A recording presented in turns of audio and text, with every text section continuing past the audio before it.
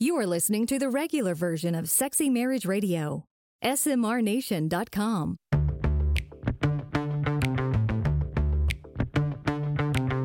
You've turned on Sexy Marriage Radio, where the best sex happens in the marriage bed.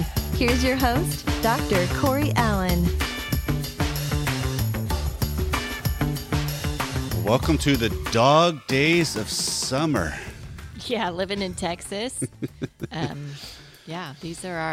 This is our stretch of 100 degree plus days. Yes, it is. And so wherever you are in this fair land and world of ours, we hope that you're finding ways to stay cool, or if the reverse happens to be true, to stay warm. Mm-hmm. Because this is Sexy Marriage Radio, where we want to have more than just conversations about weather. We want to have conversations about marriage and life and sex and all that entails.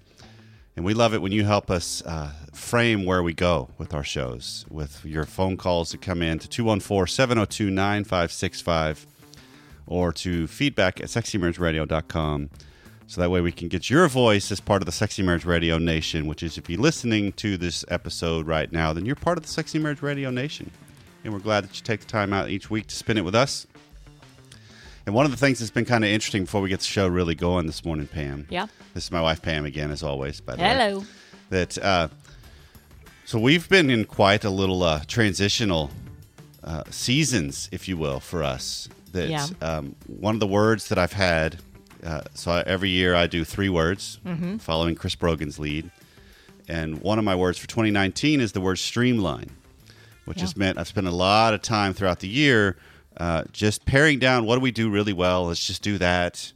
What are some of the stuff that's extraneous we have that we don't need, and we just get rid of that? Yep. And so what we've done now is just kind of interesting, because we've always had this a fifth wheel and a truck, and we would travel and do some great adventures. We came back from a month-long trip this summer. Yep. And promptly sold everything. Camper. Yes, sold it.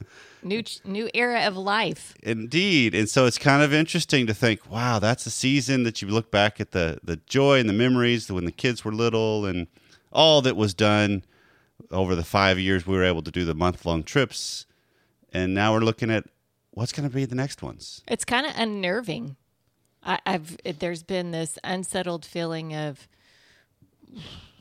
there's been some identity wrapped up in some of that stuff. And obviously, when you get rid of things, it can be freeing.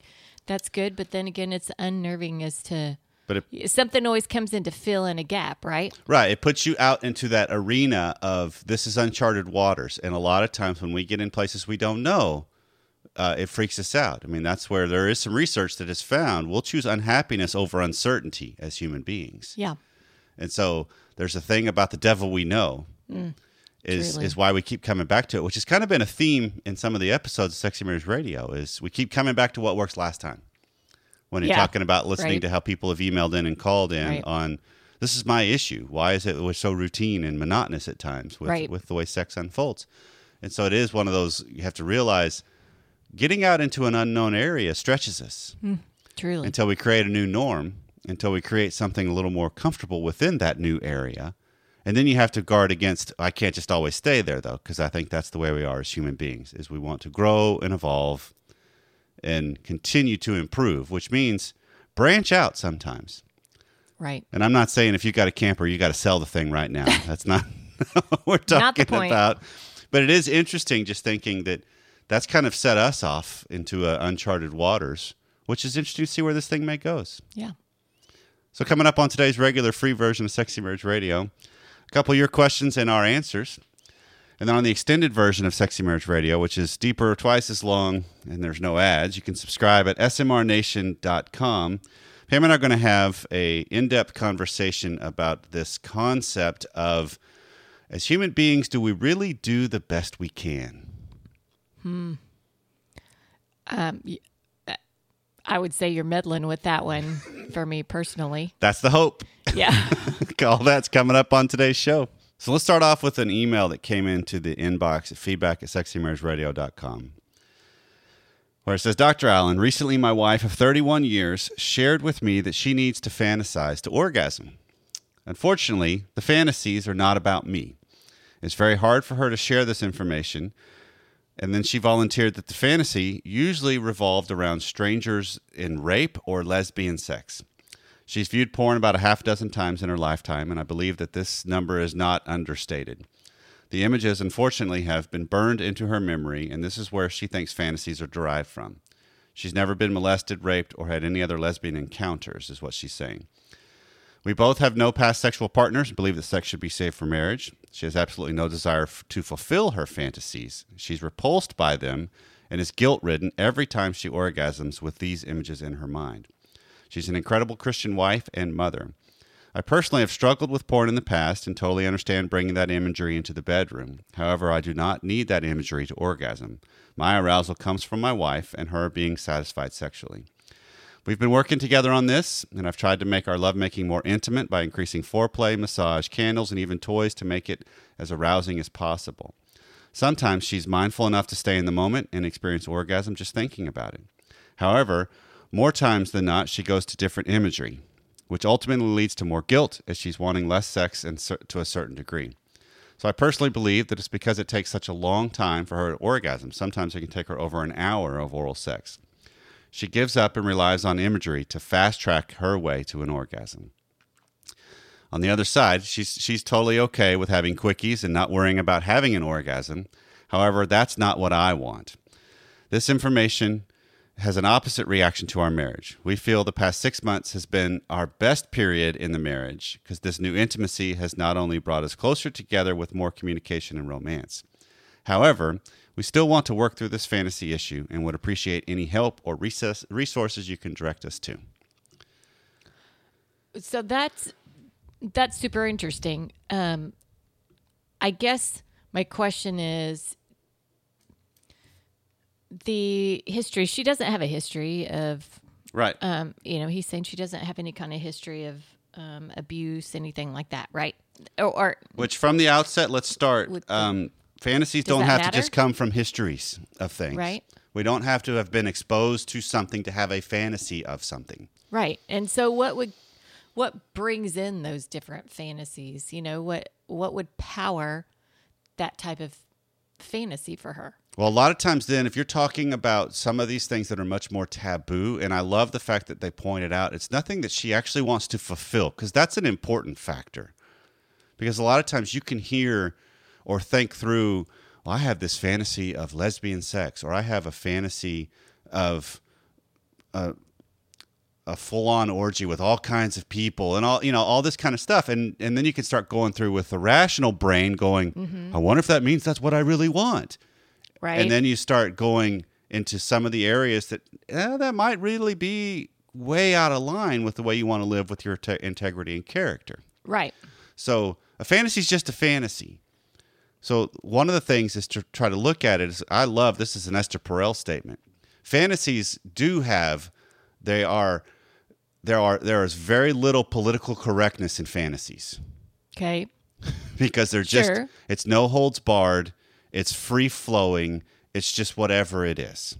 Okay. So how do I keep it like that? I just realized, okay.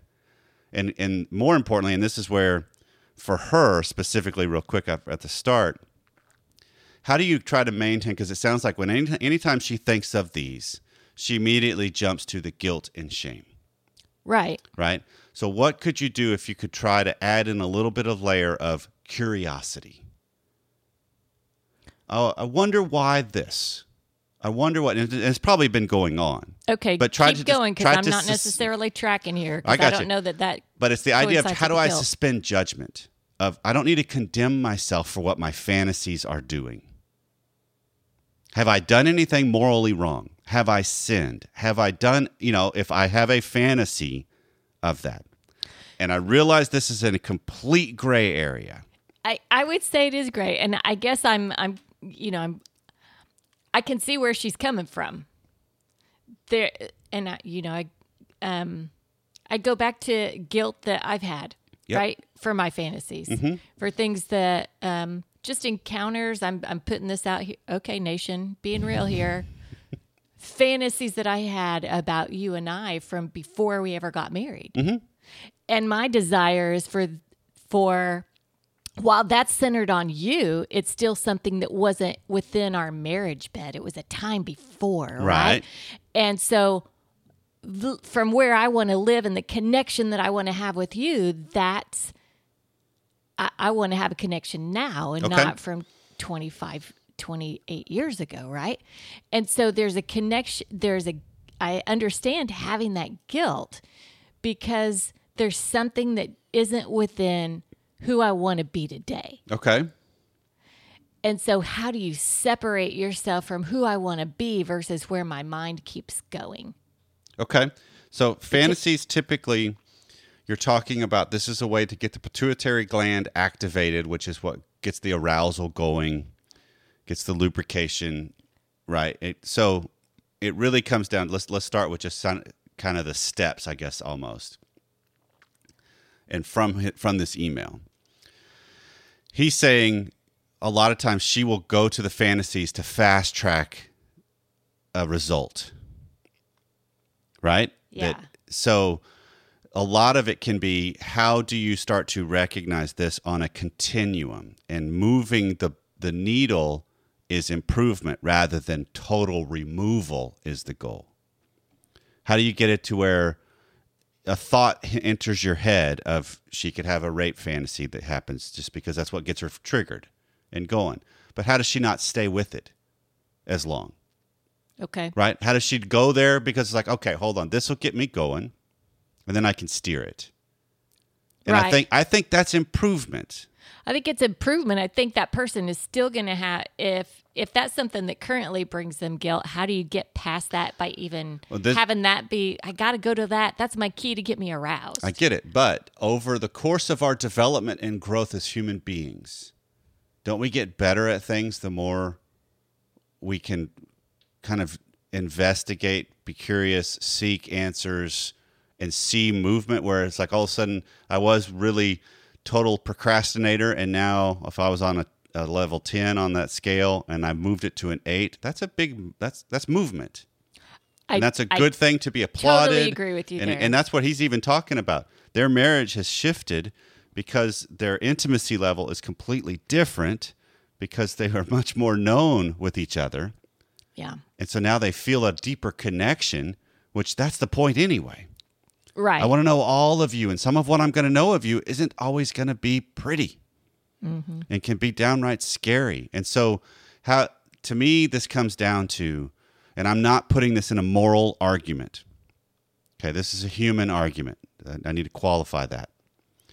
It comes down to, how do I suspend judgment more and more for my fantasy life to try and steer it to where it can be that I really want to be engaged in the real time and in the moments. The other side of this conversation that needs to be had is, what are these meanings that are associated with the different fantasies? Right. Because if you're talking about a stranger rape fantasy, you're usually talking a lot of power, a presence, a being taken, a domination. I mean, those are kind of real easy paths that will lead to the bunch of different kind of in that same realm, in that same theme. Feelings, emotions. Right. So my question would be for the husband, since he's the one asking the question, how are you bringing your power in good ways to the marriage bed and to the relationship? How is your presence felt and experienced by you and her? Because there can be a quick little correlation between those two, possibly. Interesting. That there can be an element of, because there's a lot of women that I've come across in our conversations too, Pam, that they want to feel the power of their husband, right? That can be a tremendous aphrodisiac. And so there's an element of how is he doing that? Because he says sometimes he's tried with the candles and the massage and stuff, and that's setting an environment. Right. That's not bringing a power. Right. Right? So that's one kind of and a lot of these are following hunches, see if it starts to connect some dots. And if not, we follow a different hunch. Okay. And you see what happens. And then the other one with the lesbian fantasy, that oftentimes from the stuff I've been exposed to and some of the literature that's out there and conversations with Shannon in the long past is the tenderness associated with it, the nurturing side of it. And that's where the candles and you're creating an environment that's much more tender environment you're creating together. And so it's looking at what's underneath them. And this is where if I can learn to suspend judgment a little better, I can find paths that will seek to answer meanings of stuff without the route that it's playing out in the fantasy. And so it really comes down to, how do I look at this through the lens of what's the dynamic that's going on in me that could be from something way back, right? It's not a linear, this is what I really want, or that time that they took advantage of me, or that time it was experience, whatever. Right. It's not that. It's okay, I've really longed for a closer, more nurturing connection with my mother or an important woman in her life. Mm-hmm. Well, how do I cultivate that in a better, healthy, appropriate way now? Yeah. Because sometimes that'll help diminish what that fantasy's kind of playing right now. Okay. And sometimes a fantasy's just a fantasy. It's just an erotic kind of, that's kind of curious. And all right, why do I even need to go give it a whole lot of power and even go exploring it? And so I realize this is a nebulous conversation, because anytime I get into the world of fantasy, and we've done this over the years of Sexy Marriage Radio, it's all nebulous. It is. Because it's as unique as each person and their journey, and even as unique as each moment of unique person in the unique, as it all unfolds. Season, right. Whatever. So it can't be applicable to everybody at every time. Okay. But I do have to say at the end of this conversation, Pam, kudos to them for bringing this forward between the two of them. Yeah, definitely. You got it on the table. You can both deal with it then. It's not something you're kind of hiding in a corner. And that's actually the path to creating a relationship that is intimate. Right. That is connecting, that is deeper, and it's not just an attachment to outcome. So when she's having trouble reaching climax and oral sex has been going on for too long, rather than jumping to fantasy, what if you were just to own the fact of, you know what, I'm not here right now? And make him also have to deal with the fact of her achieving an orgasm. If she doesn't even want it, doesn't have to always be his goal too. Right. Because for an hour in, he wants her to orgasm, but she's okay not. Right. He might have to come to grips with, you know what, it's okay. At some point, let's just shift this and connect and create something different in real time together, rather than having to bring in the fantasy world. Right. Hi, Corey and Pam. In the episode entitled Testing Solidness, Dr. Glover based his theory about the test upon what he perceives as intrinsic qualities of women. He said that women, quote, have the emotional wiring to want to feel safe and to feel protected by the man that she's with, end quote. While something like this intrinsic complementarity narrative is popular within many Christian communities, before we prescribe or condone this relationship dynamic, we ought to back up the narrative with empirical data, it seems to me. I see this question as having two parts. One, what empirical data do we have to inform what is emotionally, socially, and relationally particular about men and women? And two, what empirical data do we use to conclude that the particularities of maleness and femaleness belong to the intrinsic composition or substance of men and women? In other words, what data helps us to conclude that the emotional, social, and relational particularities belong to nature and not to socialization? Perhaps why I want more supporting evidence is because my marriage and what I perceive as intrinsic to myself and my wife does not really resonate with these wired so-called differences outlined in the show. Without more data, wouldn't we be more responsible to say, if your relationship looks like this, then here are some ways to reframe your thinking, and then leave off the whole bit about what belongs inherently to the nature of men and women? Thanks for dealing with my technical and theoretical question. Okay, so from the outset, I think we have to at least acknowledge the fact that when we talk about the different concepts that we cover here on Sexy Marriage Radio for the nation, we will go into the stereotypes just because it's easier to explain it that way, but we also have to always add the caveat of this is not always true of every male or every female, as he's pointing out. Right. Right? Right. I think the dynamic is what's true. Mm-hmm. We just tend to change this into femaleness or maleness because it just makes the most sense and it hits the majority of the audience. Right. Across the board, typically it's a switch, though, from maleness to femaleness to really high desire, low desire. Would that be a relatively... Well, okay, but let's go characteristics, not just gender necessarily. Because if you think about it, this is my experience with the clients and the people that I have come across in my life as a marriage family therapist.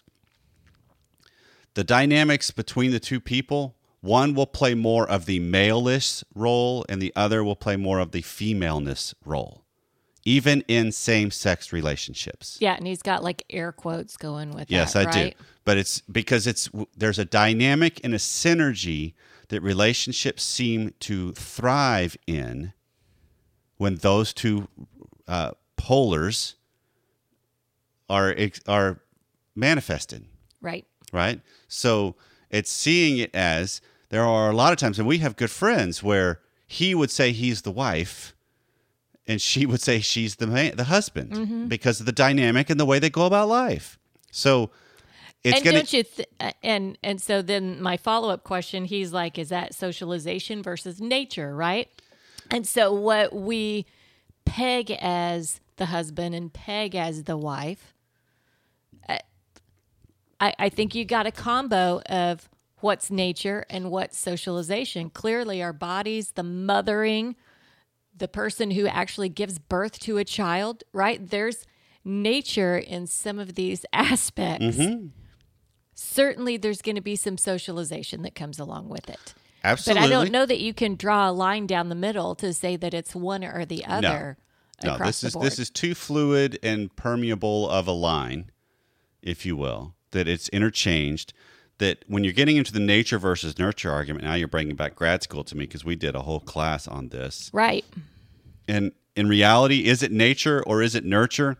It's both. They're both playing out all the time. Mm-hmm. Because there was some great seminal studies from way back where there was a researcher that said, give me 20 kids, I could raise them, and I could create a doctor, a lawyer, a teacher, by just the way I nurture them. And after researching even more, he came back and said, yeah, no, I can't. Can't do it. Right. Because there is something to the way we're wired. There is something to the way we view life, the way things make sense. Mm-hmm. And that's the nature side of things. So it's both. But when you're talking about maleness versus femaleness and the brains, which Dr. Glover refers to, the dynamic that a woman seeks safety and security, which I think that's a physical component because most of the time a man makes her feel safer. As far as in a wedding, in a marriage, right? That it's like, okay, I know I've got somebody that will meet someone if they come in the door in the middle of the night. I got a bigger creature that can go ahead of me. Right. And so some of that's just physical protection. Yeah. But some of the other is he's talking about, are there any empirical research that shows this? There's no difference between a male and female brain other than there is some correlation in some of the studies I've seen that show a male brain might be slightly larger by some percentage. Okay. But that's also in proportion or something. That's also physical size, we'll stature. Have some MDs out there calling into the show. Please do. Filling in on that. Please do. But then there is one that's interesting to me because it's talking about that the male and female brains are wired differently, though. And what's found is if you're looking at some of just the way the neurology happens in a brain, the circuitry, a woman's brain is much more highly connected between the two hemispheres, the left and right. Okay. Whereas the male's brain is more highly connected from front to back. Okay. And so there's a fluidity to it. And this, the way I see this play out and the way it makes the most sense to me from this data is that a woman's brain most of the time has much more connectivity between logic and emotion. Really? Right. Okay. So that's where the moodiness can come from. That's where the change their mind. Well, a woman's prerogative, she's going to change her mind. And all. That's where a lot of that stems from, is that feelings play a higher role if you've got left and right hemispheres connected more. Okay. Whereas most men don't have that kind of that level of connectivity. They have it. It's just not as right. It's there, absolutely. And again, firing back and forth as rapidly. This can still then spin back into the whole nurture argument of there's a lot of men, and this is where Dr. Glover's work is resting on a lot, is there's a whole generation of men that have been raised by women. And so a lot of times we raise people as we see life. So a mom raises a boy not from masculinity stance. But from the way she thinks? Right, but from the way she thinks. And if she's been done wrong by men or discarded, that's going to trickle down. Right? And so that's where the nice guy syndrome that he's labeled comes from. Okay. Is because as men, not being quote unquote masculine men. And again, this is not a hierarchy of men that aren't coming from their masculine, they're more feminine or bad or wrong. No. It's really just how do you play your role as best as it is you? Because that's what your relationship is built on. Yeah, you go back to his call. That's a societal thing, right? Yes. Anyway. Right. So there is some, if you're talking about circuitry, there is some neural pathways that have been found that show that. The differences. Okay. But again, when we go general on the show, we're staying general, but we realize there's exceptions to everything. And so to me, ultimately what comes down to is how do you play your role best? We've done this with higher desire, lower desire a lot. If you're whichever one you are, be the best one on that. Well, I think that's part of what we want the nation to be, right? We got a smart group of people out there. Hear what you're saying, and really, you've got to analyze your own marriage, your own each of husband and wife within your relationship. You've got to analyze it and understand where each of you fall within the topics that we're talking about, and apply that to each of you individually, not down a male-female line, but what role do each of you play? Right. So, there's got to be some ownership with you as an individual to really break down and understand whether you're reading a book or you're listening to a podcast or whatever it may be. Right. You've got to apply it to you. Right. So this is about the edification and the improvement of yourself. Whatever role in the dynamic you play that role to the best of your ability. That's the point. Well, we say this most every single week, but we really do love the Sexy Marriage Radio Nation. Love the nation. Love the Academy. I'm interested to hear what they post today. Yeah, if you missed some of the conversation in the extended, you might be good that you missed it. I'm not sure. No, it wouldn't be good. But it is just recognizing that the nation's engaged with what's going on and that they speak up, they ask their questions. And this is one of the taglines I love for our show right now is if you've got a question and you're not sure where to ask it because you don't want to be like, you have your friends look at you like, really? This is where you ask those kinds of questions. 214-702-9565. Because we won't judge, we won't laugh, we won't ridicule. We'll try to answer as best we can. And at least start the conversation because that can be what leads to elegant solutions in your world. So this has been Sexy Marriage Radio. Thanks for taking some time out of your day to spend it with us. We'll see you next time.